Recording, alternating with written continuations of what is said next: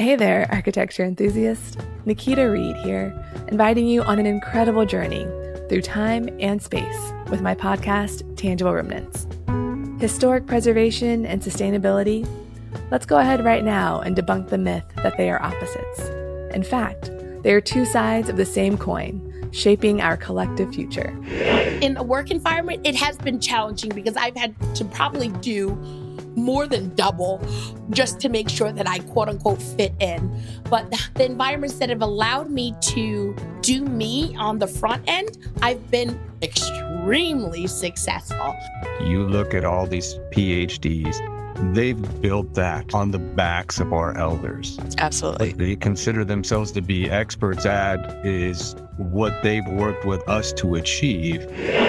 I know we have to prioritize people before products and before place. Join me as we unravel the stories of historic buildings shaped by the people of a specific era and often influenced by race and gender. These tangible remnants are windows into our past and guideposts for the future. Follow the link in the show notes to subscribe now to Tangible Remnants. Let's explore the interconnectedness of architecture, preservation, sustainability, race, and gender.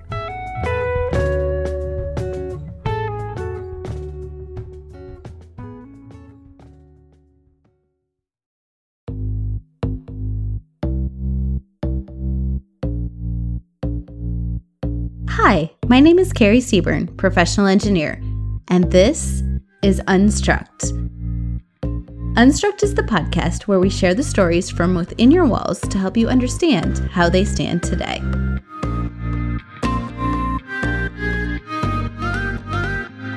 Hello and welcome back to Unstruct. In this episode, I sit down and talk with Luke Nichols.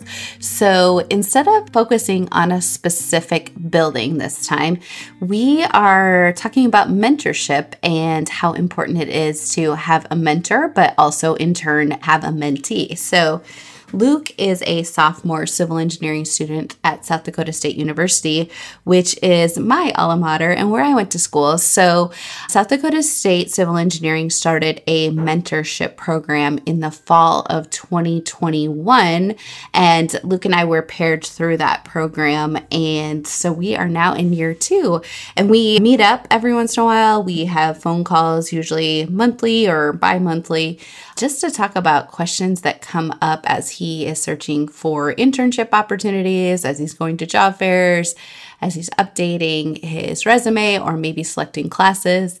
And I am also quizzing him or asking him questions about what is important to new engineers. So Luke is actually from the Iowa City, Iowa area, and he is a collegiate level swimmer. So in addition to his civil engineering coursework, he is also participating in the swimming program. So that, as you can imagine, is probably actually more than a part-time job. So he is a very busy guy, very driven, very smart, and honestly, it makes me so reinvigorated with the profession and excited about the new engineers that are getting ready to enter the workforce. I think the future is bright. I think the things that they are looking for are great causes, and I think we are in good hands in the coming years. So I think it's super important for practicing professionals and for students to rely on other people for advice. So this has been a great opportunity for me to, get into the brains of students or young engineers. And I think Luke has found it very beneficial too, just to see kind of what it's like out in the professional world. So I would encourage anyone and everyone to pursue a mentorship relationship. So whether that be, mentoring someone that's younger than you or finding and seeking out someone with more experience. And honestly, I think everyone would benefit from having a mentee relationship with someone that is younger and with someone that is older. So being a mentor and a mentee. So I will sign it off and hand it over to Luke, and we will talk a little bit about questions that students have and questions that employers have. So I hope you find this beneficial. Luke, thank you for being here today. Yeah, thank you. I'm excited to do this and show everyone what we've been up to the last couple of years and really highlight the mentorship program here at South Dakota State and just show everyone what it's all about. Yeah, I think both of us could say too, like, it's been so great for both of us to talk. There's about 20 years difference between experience levels, and I have learned so much from you, and hopefully you've learned from me too. And yeah, for anyone out in the industry or, colleges that maybe don't have a mentorship program yet, I guess we just want to stress kind of the importance of this and how great it has been for both of us to kind of have these conversations. So getting started, did you maybe have some questions for me? Yeah, so we've talked about ideal things for going into a career fair and things like that, but when you graduate college and really get started in the industry, companies are looking for an ideal set of employees, I guess, to fill their ideals and company values and things like that in particular. But just from a general standpoint, what might be a company looking for in a recent graduate as far as skill sets or personal attributes that might appeal to them as someone hiring? Yes, that is a great question, Luke. So I think in engineering, we are going to school for 4 to 5 years. If you get your master's degree, maybe it's a little bit longer. But engineering is a very complex is maybe a word for it, but there's just a lot of information that you have to learn before you can be kind of on your feet running as a practicing either civil or structural engineer. So I think it's important to have that great baseline and that great foundation of schoolwork, but I wouldn't say that grades are the most important. I think it's important to be good, but not important to be perfect or, the top of your class per se. I think employers are going to be looking for students that are curious, students that take initiative. So people that are willing to learn and continue to grow, because you are not done after 4 or 5 years of school. You still have to learn a lot of information. So, students that are willing to take that initiative to learn things and to kind of be a leader and not afraid to take risks. Because sometimes I think as engineers, we want everything to be perfect. We want to have the right answer all the time. And it's hard to kind of go out on a limb and take a risk here or there. So it's like a calculated risk where you still have the safety net of, the supervisor above you, but being willing to kind of try something new or take the initiative to take little safe risks, I guess, per se. So those would be the two things, I guess, that I would say. Someone that's curious and someone that's willing to take initiative. Sometimes, people are maybe not open to growing and learning new things. And those are things that are very important because there's still so much learning that has to take place once you're out in the workforce.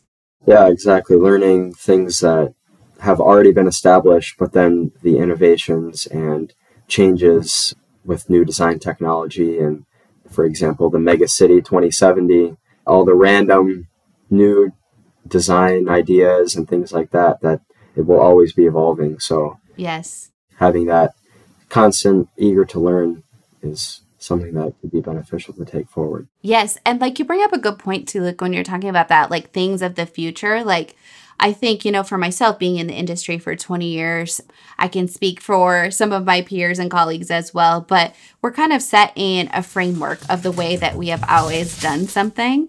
But you being, not having that preset framework, I think lends new ideas to be a little more prevalent with someone that's new and starting out, just because there's no such thing as the way we've always done it. You are already coming at it with a fresh perspective. So I've heard some recruiters or companies look for people that, obviously internships are good for just general experience in the field, but I've heard some people say that having no experience could be good in some cases because you're just fresh and new and open to any ideas, whereas you have ideal beliefs or whatever from your previous companies to judge how things should be going in this new company. Have you had any experience with that?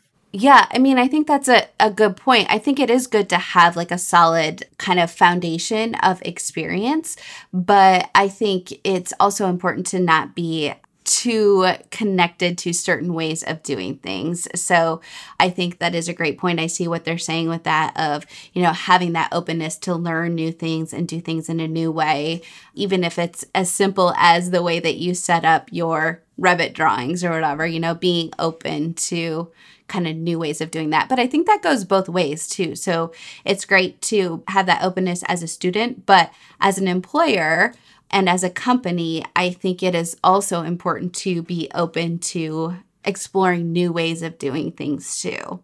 So when I'm looking for a company to work for after college, once I maybe find a couple that I'm interested in, and they might not be in my geographic location, so maybe not having any sort of contact with them at career fairs or general communication at events or things like that.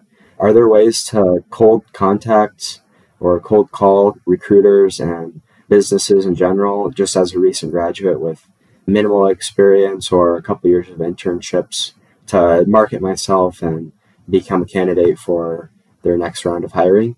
Yes, I think that is a great question. And I think right now is such a great time because there are so many opportunities to do that. So when I was in college and looking for jobs, websites were not super prevalent back then, maybe just a landing page and that was about it, but they weren't interactive sites. So for me, it was literally going through the phone book and cold calling one after the other in the phone book. But now things have evolved.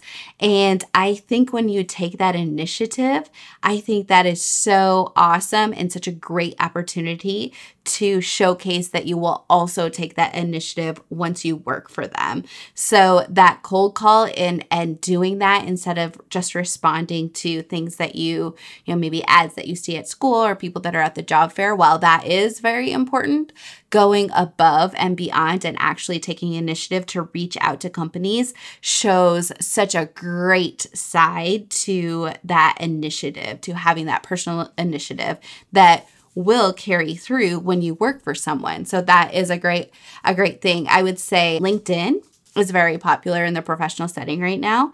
So if there's companies that you might be potentially interested in, I recommend following them on LinkedIn.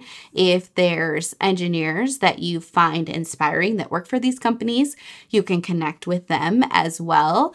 LinkedIn allows you to give a little personal note, so you can do that as well. And you can just say, hey, I'm inspired by you. I'm a civil engineering student looking at pursuing something in this field, and I would love to connect. And I think that is a great thing to do. The other thing is that many companies are very active on LinkedIn. So their company page is very active. So they share lots of things like nonprofits that they care about or social events that they're getting together for. So when you follow their company page, it really gives you kind of an insight into what that would look like to work for that company. They also post a lot about projects that they're working on. So you can look and see if you find those things interesting and intriguing. And it's just a great way to kind of get integrated into that company culture before you're actually working there. It's almost like you're visualizing if you see yourself working for those companies. So I think that is a great thing and very good to be strategic about those companies that you're following on LinkedIn. The other thing is that many companies do post their ads on their website.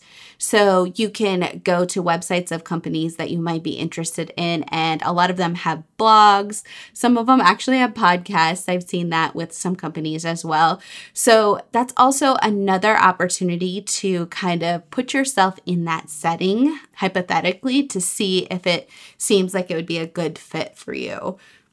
So yeah, I would say LinkedIn and also websites would be great places. And I would encourage students to do all of the research that you can and to be strategic about that and write it down. Like you can have a spreadsheet of, I'm interested in these companies, and, follow them and reach out to those specific people. Sometimes there's the HR, there's the hiring department.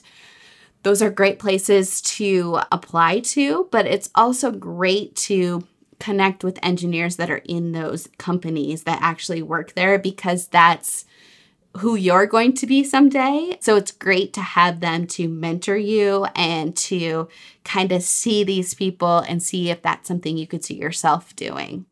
Yeah, I think that's really great. Being able to see what they're actually working on is important.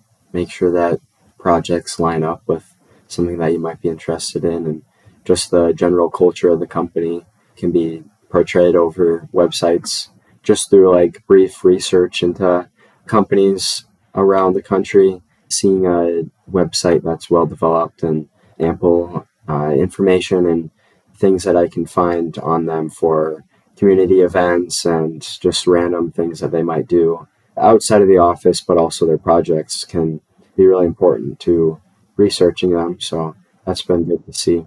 So I would say LinkedIn is a great place to kind of explore the company culture and the mission and see if that personality fits with your personality. And I would say websites are great places to go and look at their past projects to see if those are the types of projects that you would like to work on.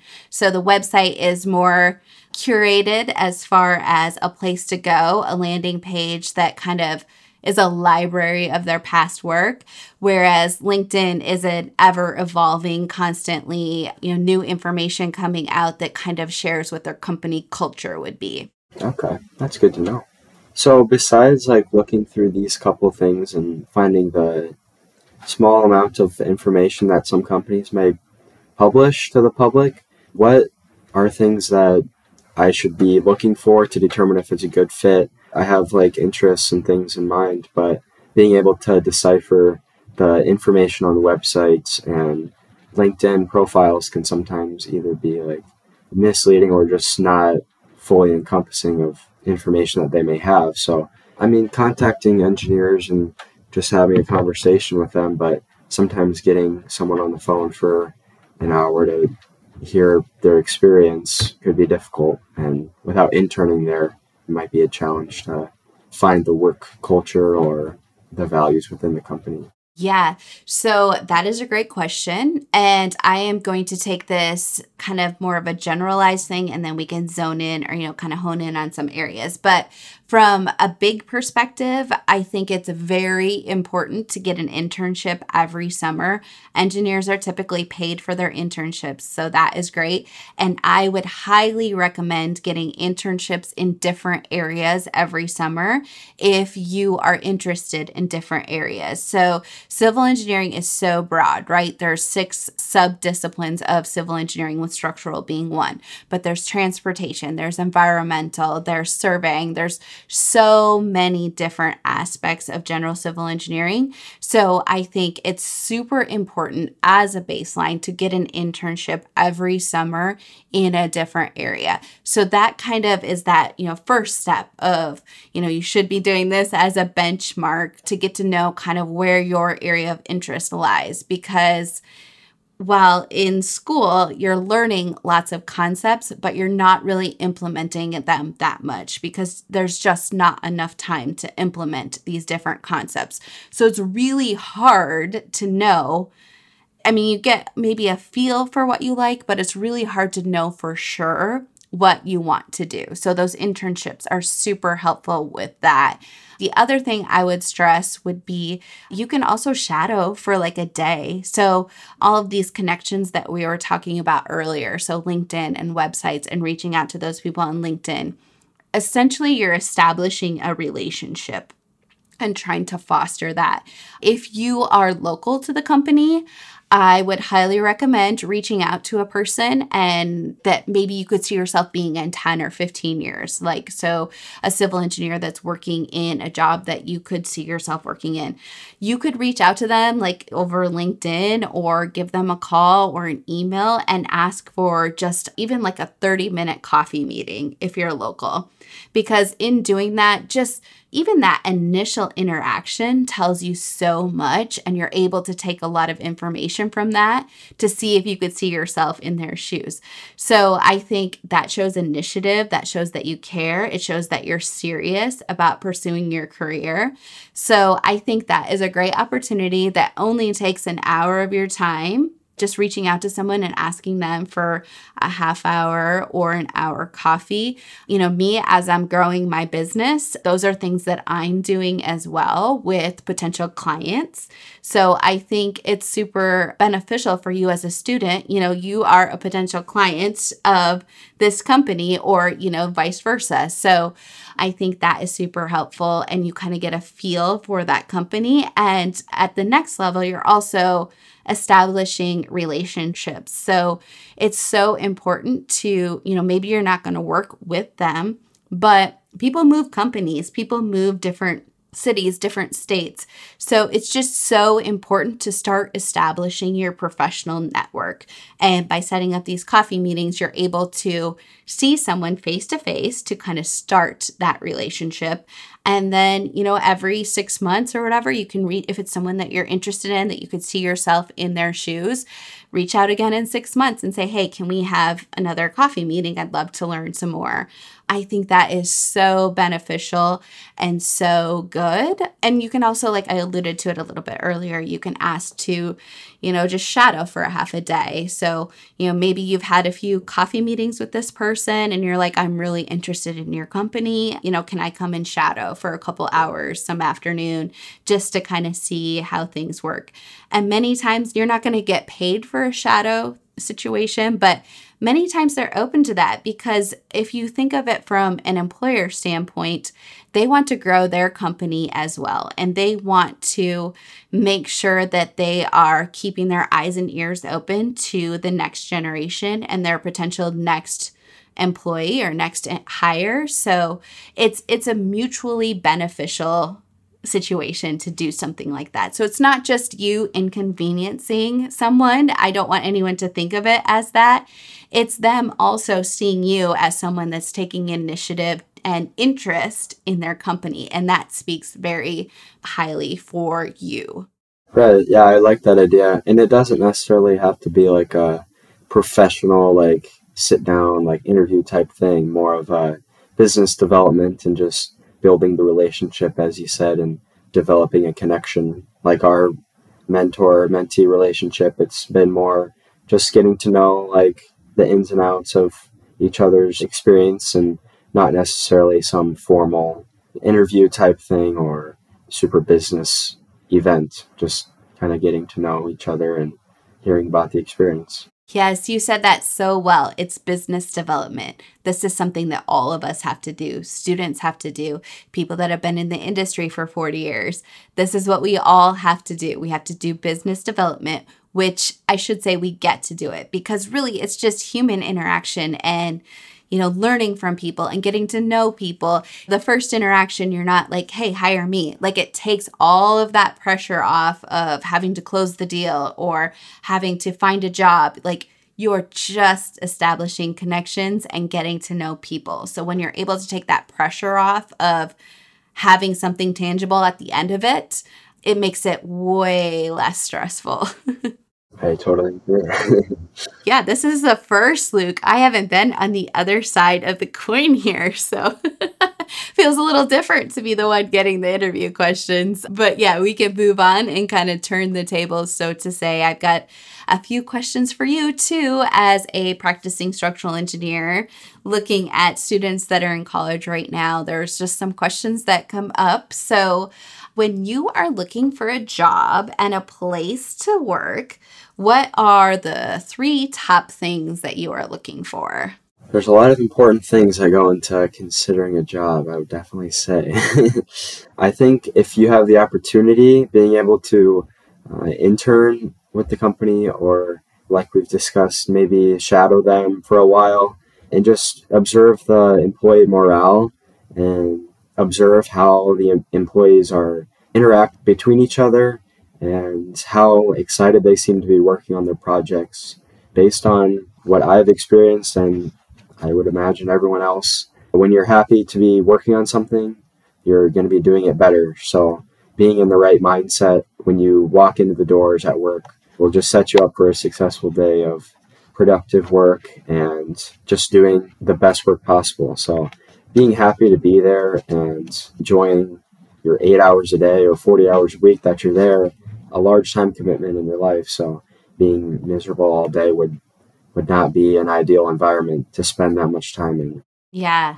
I think it's so fascinating that two companies could have the same deliverable and work on the same project, but the culture could be completely different. And that's what's so important, right? Is like enjoying your time that you spend there. And I would imagine that plays into quality of work as well. Just even if it's the same design, the quality of work would come into play. So I think also important for looking for a company and working for a company would be opportunity for growth. Being able to see a goal in the future, seeing a place where you want to be, and also knowing that that's an attainable goal. Seeing your manager and saying, I want to be in that position 15 years down the road, and having that be a feasible goal. You're so close to being hired, and then they bring someone in. So having that ability to move forward in a position, but also growing within your experience, variety of projects, and really just growing the basin of what your capabilities are and what kind of projects you have the ability to work on, whether it be between disciplines or within structural engineering. Maybe you do a bridge and you do a pedestrian bridge and a railroad bridge, just varying the experience that you might have within disciplines, or maybe more difficult, but between disciplines over a long span of years. And with that, I guess like being able to switch disciplines within a company or working on different projects within your realm of experience, just having stability in your job and the company, knowing that they've been around for a long time and will be for many years to come. So you have confidence in your desire to work there, and just knowing that everything will be good 10 years down the road. So you have that ability to switch things around and become comfortable in new areas and try out different things. Yeah, because a lot of times when you're first starting out, you're maybe working on one small piece of a large project.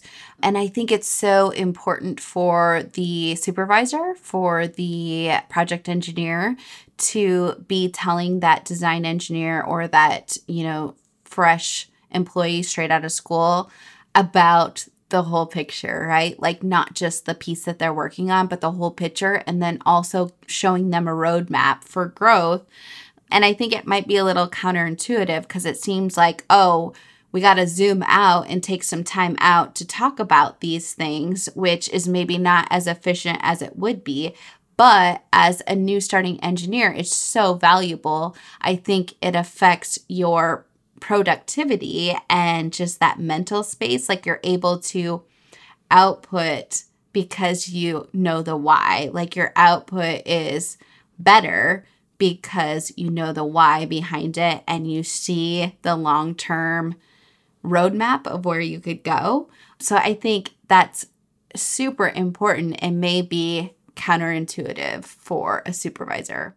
Yeah, I agree with that. I've had one internship just after my freshman year, so a little bit of experience in the field, but I would primarily work on site designs, civil site designs, but we'd have company meetings, project meetings, where the structural team would come in and the project manager on the particular industrial site or whatever that we were working on.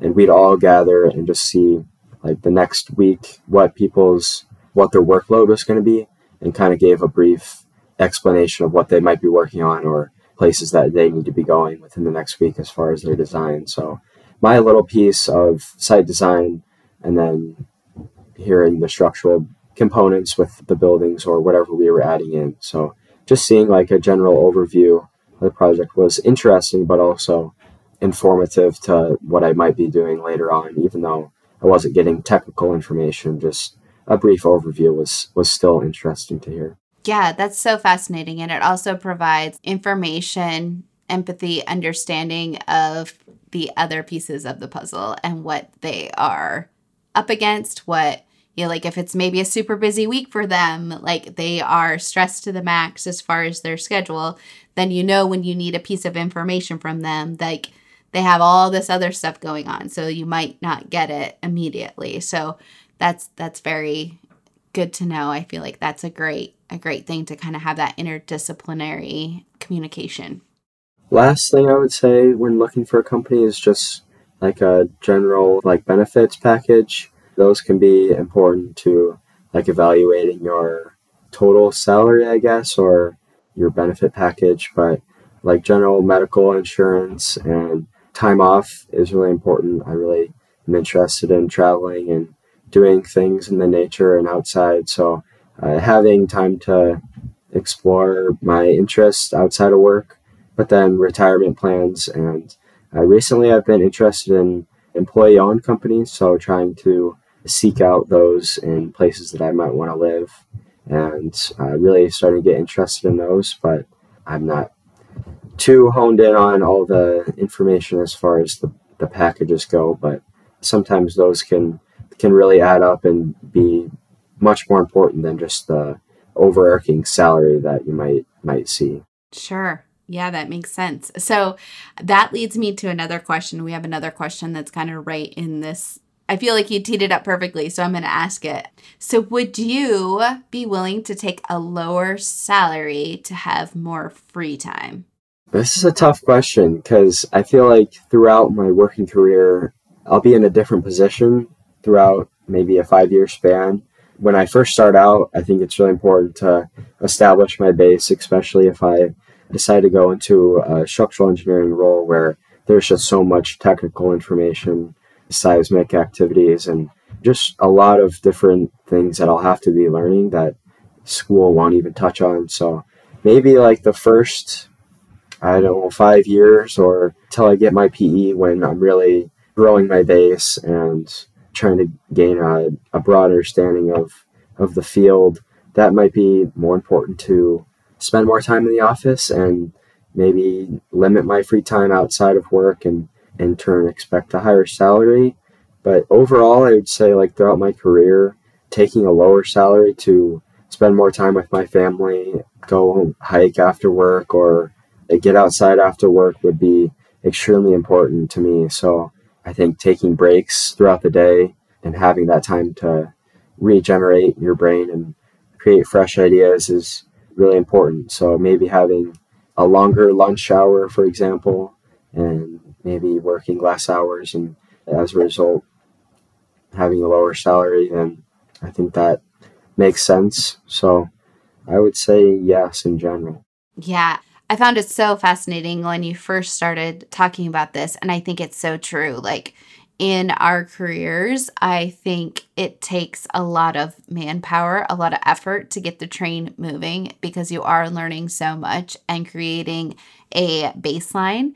But then at a certain point, you're always learning. Like I'm still learning. There's things that I'm still learning, but the rate at which I'm learning new things is much slower than it used to be.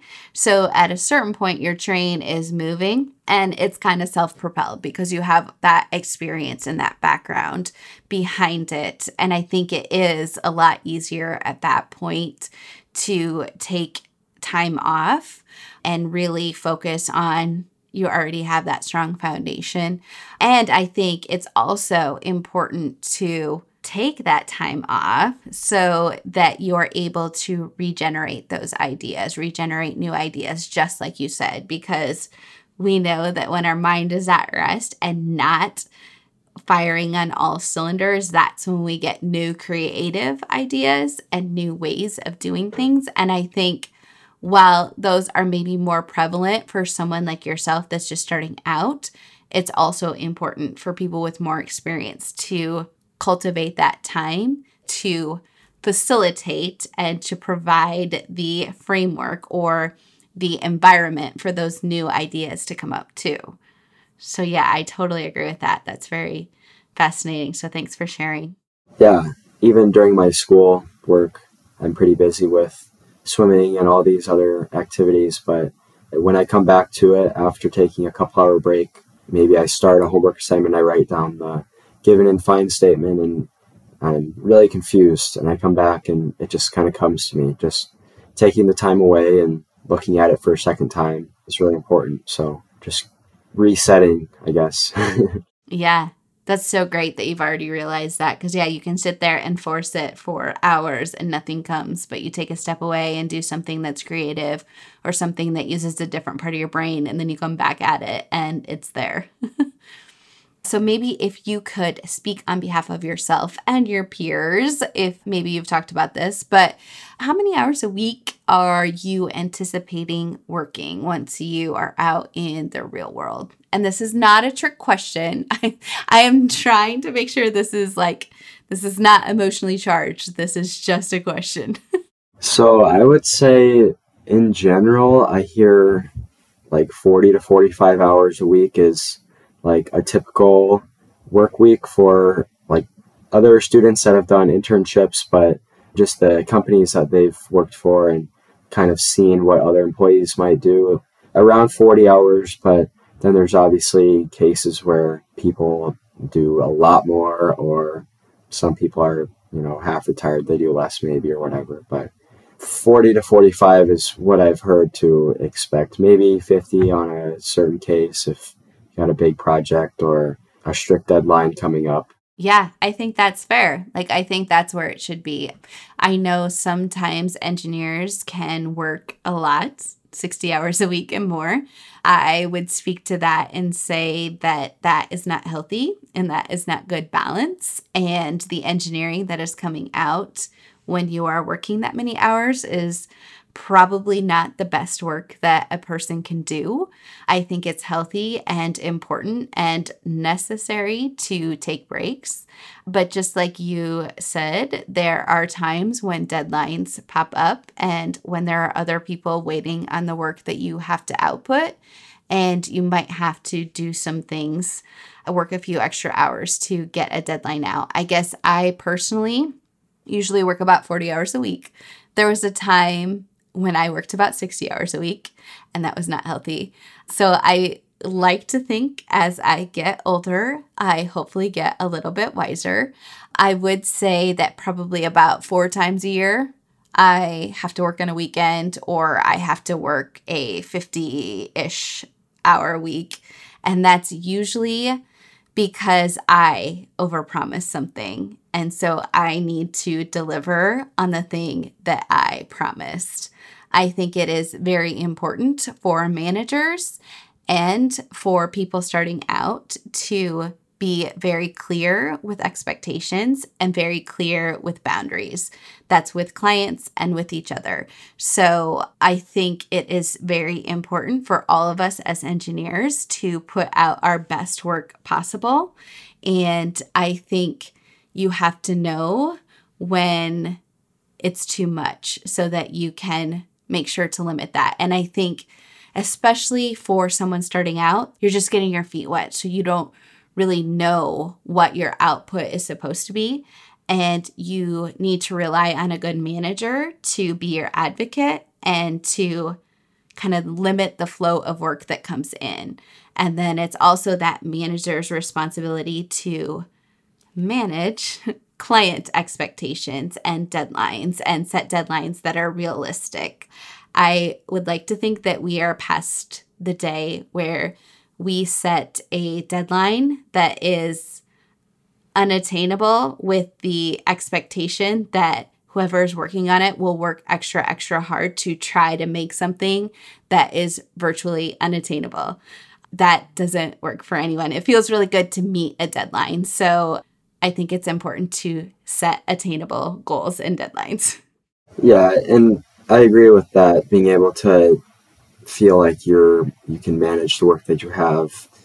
Having a manager recognize when your skills are improving and you can handle a little more work would be important. Not they throw you to the wolves your first month there and give you all these projects with minimal skills, and obviously you're training up, but understanding that your skills are going to be growing throughout your career. So, and eventually maybe you'll be acquiring some of your own projects and deciding if you have time to work on them yourself, but having somebody that understands your skill level and is able to understand your workload. And like you mentioned, setting the expectations right from the beginning, what you expect from them, how many hours a week, what quality or what quantity of projects they are expected to produce per month or whatever their timeline is. Yeah, for sure. And I think clients as well are willing to pay maybe even a little bit more to know that they're getting a good service and that they have an engineer that is able to help them when they need help. And part of that is not overcommitting to clients, to deadlines, to jobs and workflow. I think that is very important and sometimes common for engineers to overcommit and be optimistic as far as the level of work that they can get done. And that would be, I guess, my advice to any practicing structural civil engineer is to really watch what you're committing to, because I think if you don't commit to as much, I think clients are willing to pay more to have you more available to service their projects, if that makes sense. Yeah, that does make sense, being able to produce the best work. And speaking of that, and back like to the hours, I guess, with remote work and like work from home becoming like kind of more popular, but also starting to become less popular again. Having like the flexibility to work when you're most productive, I guess. For example, like myself, I seem to be best at my engineering problems early in the morning, doing the math equations and things like that that relate to my classes early in the morning. But then any sort of like writing or language skills, I seem to be best at later in the evening. So something I've been considering is like having the flexibility to maybe work on design work at a certain time of day that suits my like mental power, I guess. And then having, time in the afternoon, or if it's nice in the morning, to do something and maybe come back to other work later at night, or just having like a random variety. I know that's not ideal for like a company environment where you're going to be responding to clients' emails or calls or going to a job site. So it's obviously not going to work in a lot of cases, but I know for you, like doing your own design work and everything like that, you can kind of build your own schedule, which it is nice to have a routine where you're going to be like at your desk this certain day for these hours, but having like maybe like a 2-week hourly quota where maybe this week it's super nice outside and you want to play a round of golf in the afternoon. So you kind of front load your hours on the paycheck or a month or something like that, and kind of having a little variety in your week. It is good to get in a schedule and a routine. I'm very routine oriented. I do agree with that, but just some thoughts that I've been having. Yeah, no, I think that's great. And I think for anyone that's starting out, I think it's important to articulate that to your employer too, because, an employer is going to see a value to efficiency. So if you are better at some of those critical thinking skills earlier in the morning and then more linguistic skills later in the afternoon or evening, maybe where it's your best, but maybe it's a compromise of, you start earlier in the morning and then, you're done by 3 p.m. or something, or you take that break that you were talking about earlier, an extended lunch break, and then work on your emails and letters and proposals and stuff later in kind of the afternoon, evening. I think that really leads into how important autonomy is too, and having some buy-in and some control over your schedule. I think that is a great benefit. Yeah, I'm sure you have it nice. You can choose your schedule almost entirely. Obviously, you have things to respond to in a timely manner, but you have that too. Yeah, but just like you were saying, like the routine is so important. Like, so for me, even though I'm a sole proprietor and I don't have a actual boss that I am answering to, I have many clients that I'm answering to. So it's important for me to be available 8 to 5 for them. And it's important for me because, working from home too, I strictly work from home and I have for almost 13 years. It's very important for me to have those boundaries. So I don't work before 8. Before 8 is time for me, for my family. And I typically don't work past 5 either, because the same thing, that's time for me and for my family. So as long as I have those boundaries in place, I feel like I am able to be very committed and very focused to work things between 8 and 5. So while I'm not allowing work to go past those boundaries of before 8 or after 5, I'm also very rarely letting life get inside those boundaries of 8 to 5. It's mostly work during that time. Yes, some things come up, and that's for everyone. And it's important to honor things that come up maybe unexpectedly. But for the most part, 8 to 5, my work gets kind of my priority during that time. So that's just been a way that works well for me to keep those boundaries maybe a little bit strict, but to make sure that I'm giving my best version to work and my best version to my family and my self-care. Right. Otherwise, it kind of all blends into one. Yes. And then nobody's getting priority. So what would scare you away from a potential employer? I would say the reputation of the company can scare me away. Within the industry, not having a good reputation, and maybe you have like a poor view within the industry, and that's kind of scared me since I started learning about like the liability that you have as the engineer. I know that can become like a personal design thing, but like having your company be in the court and things like that can come up with a poor reputation or bad clients relationships that can make it difficult for building customers and finding new customers.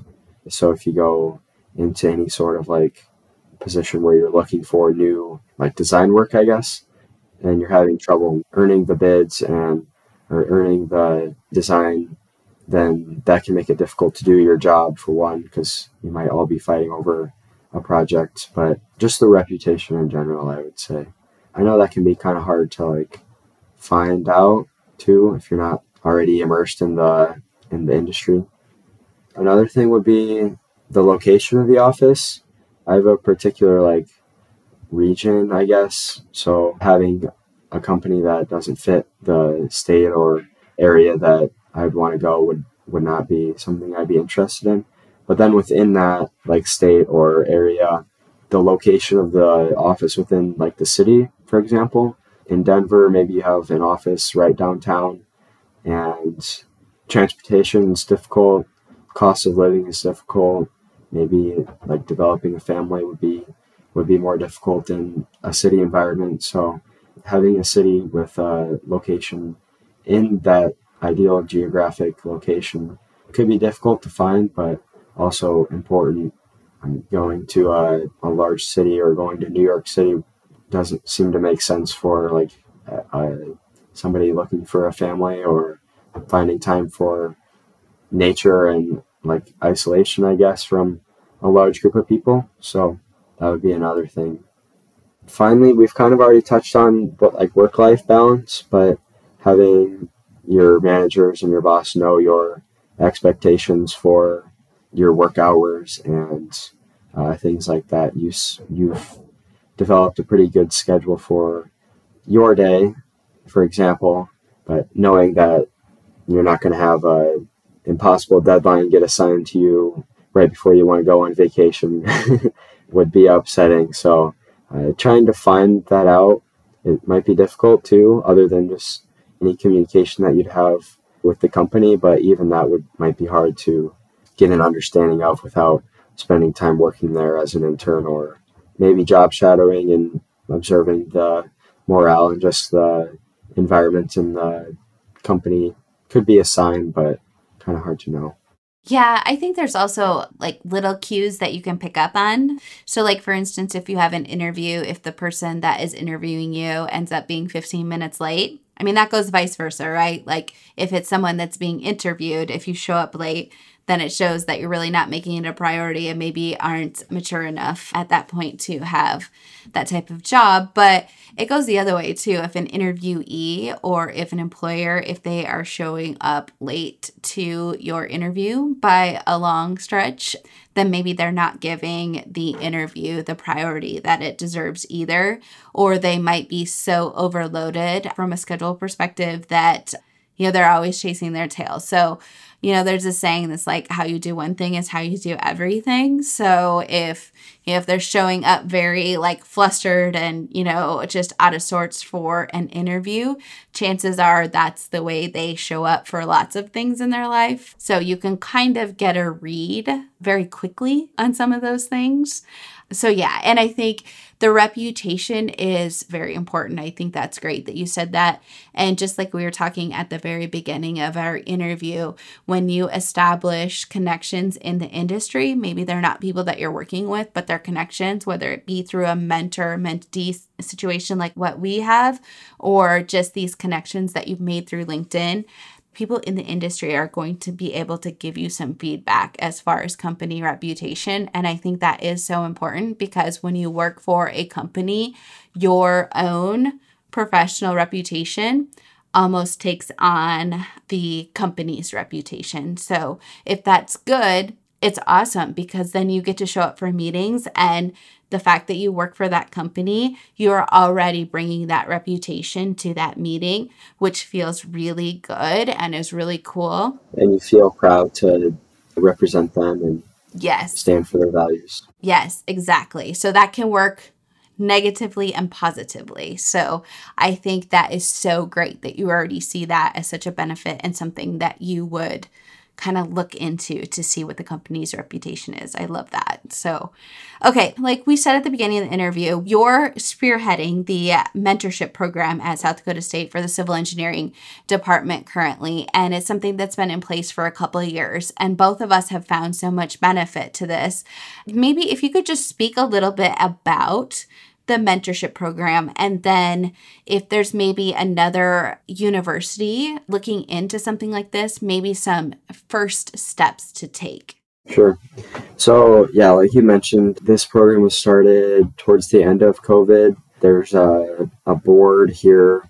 I'm not sure if it's just South Dakota or more of a regional thing that decided students entering the workforce just need a little extra maybe boost or could use some help. So this board in particular went to the drawing board and tried to develop something that might help better prepare students for the workforce. And they came up with this mentorship program. So we developed a database of 75 to maybe 90 working or retired engineers that would be interested in helping out college students primarily during their 4 years of undergraduate, but it is open to graduate students as well. And once we pair the students, we try to pair one student with one mentor and get them out of the database. So when they're paired up, they're doing their own thing primarily. We ask that they meet at least once a month on average, I guess. And these questions can range in anything from personal stories to technical information, just really trying to prepare the student for what they might expect, and maybe just an example of like the day in the life of your engineer that you've chosen, all the disciplines for students to choose from, and their years of experience. So they really can cater their interests to what they're looking for in a mentor and what they think would be a best fit, and kind of get them off the ground with just starter conversations, a couple of example questions that they might first see benefit in, and just kind of help them get the relationship off the ground. And from there, it's all on their own. And I think that's really important because this really is developing a relationship that will be used in the future. So having them develop their business relationship and their network on their own is something that is important for moving forward in the field, and something that will prepare them furthermore from just the relationship in general. So that's kind of the inner workings of it. But from now on, working on gathering students and showing them the benefits is something that we've been working on over the last year. And since it started and the trial runs that we've done and seen benefits in the few students that did it at first and have now opened it up and allowed every civil engineering student at South Dakota State to participate. Awesome. So if there was a college that was maybe looking at starting a mentorship program, what advice would you give? I would say find a group of alumni students that are willing to help out the current students. Having a group of people to get this going is really essential. We had a lot of great founders to this program who spent a lot of time writing bylaws or random agreements for the program. So having a group of people that are experienced with maybe a mentorship program in the workforce that have experience with just kind of understanding what is important is good, and then having a structure for keeping it going. So this mentorship in particular is run through Chi Epsilon. So any funding that we get, any leadership roles comes through that. So I was kind of appointed to this after the initial founder was graduating. So having people that are willing to spend the time to recruit students and potentially new mentors is important to keeping it going and having a solid structure and foundation underneath the program.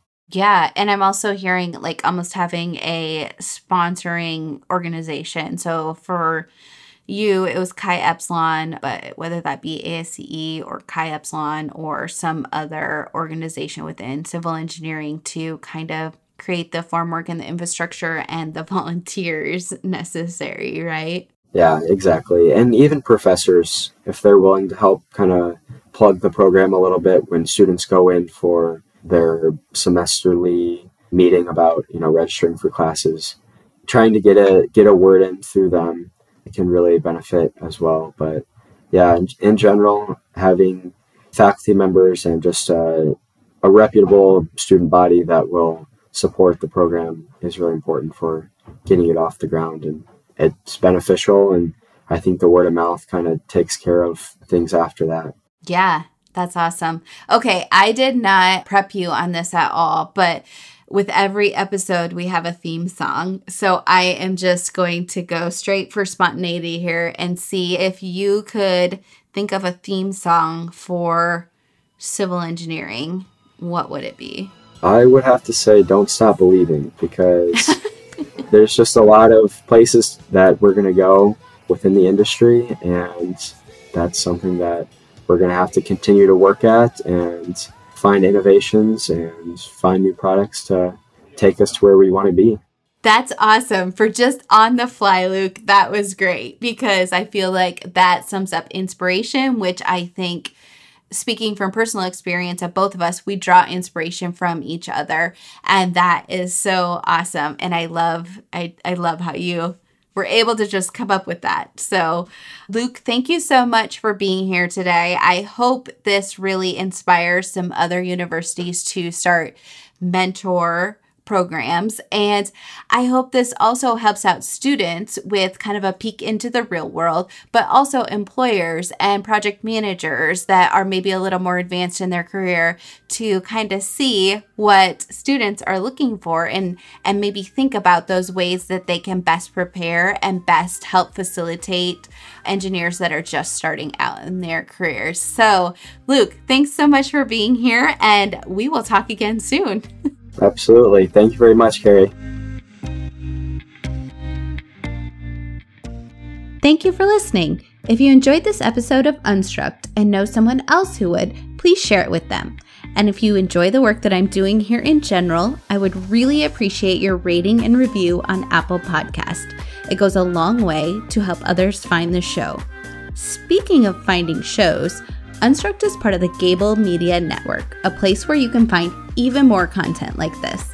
To see the catalog of shows focused on our built environment, visit gablemedia.com. That's GABL media.com. Lastly, if you haven't already, don't forget to subscribe before you go so that you don't miss the next story from within the walls and how they stand today.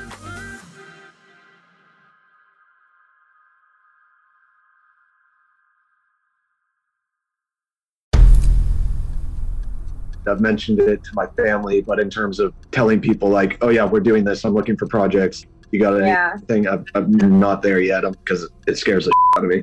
Dreaming of launching your own architecture firm? Well, buckle up for a wild ride with Emerging, the podcast that shares what it's really like to start an architecture firm. Where do we begin? We don't even know what type of business to formalize as. Is it an LLC? Is it an LLP? Like, how are taxes? I mean, the list is astronomical. Season 1 featured founders Jeffrey, Lexi, and Chris, owners of Level Studio Architecture, are your fearless guides on this unfiltered journey from napkin sketches to a thriving studio. One evening, stumbled into one last dive, we sat at the bar and pondered our postgraduate futures. Amidst the conversation, a napkin became the canvas for our aspirations, sketching plans and milestones, sealing our heartfelt commitment and shared dreams. In drawing down dreams on a napkin collectively, that then, you know, in your head, you've rooted like, oh, I'm connected to these people, like long term. The process of starting an architecture practice brims with excitement and challenges, demanding meticulous planning, flawless execution, and unyielding resilience. I kind of hate the term because it's so overly used, but I think everybody knows imposter syndrome. And I think it's so real to this day. I don't know if it's with everybody, but with me, I'm always questioning like, us? Can we do this? Are we ready to do this? Are we prepared? Can we do it? Did we just decide a name? We did it, guys. Oh my One that God. came out of nowhere. Woo! It came out of nowhere. I liked it. I saw it. Ready to turn your aspirations into reality? Follow the link in the show notes to subscribe to Emerging and chart your own path to architectural success.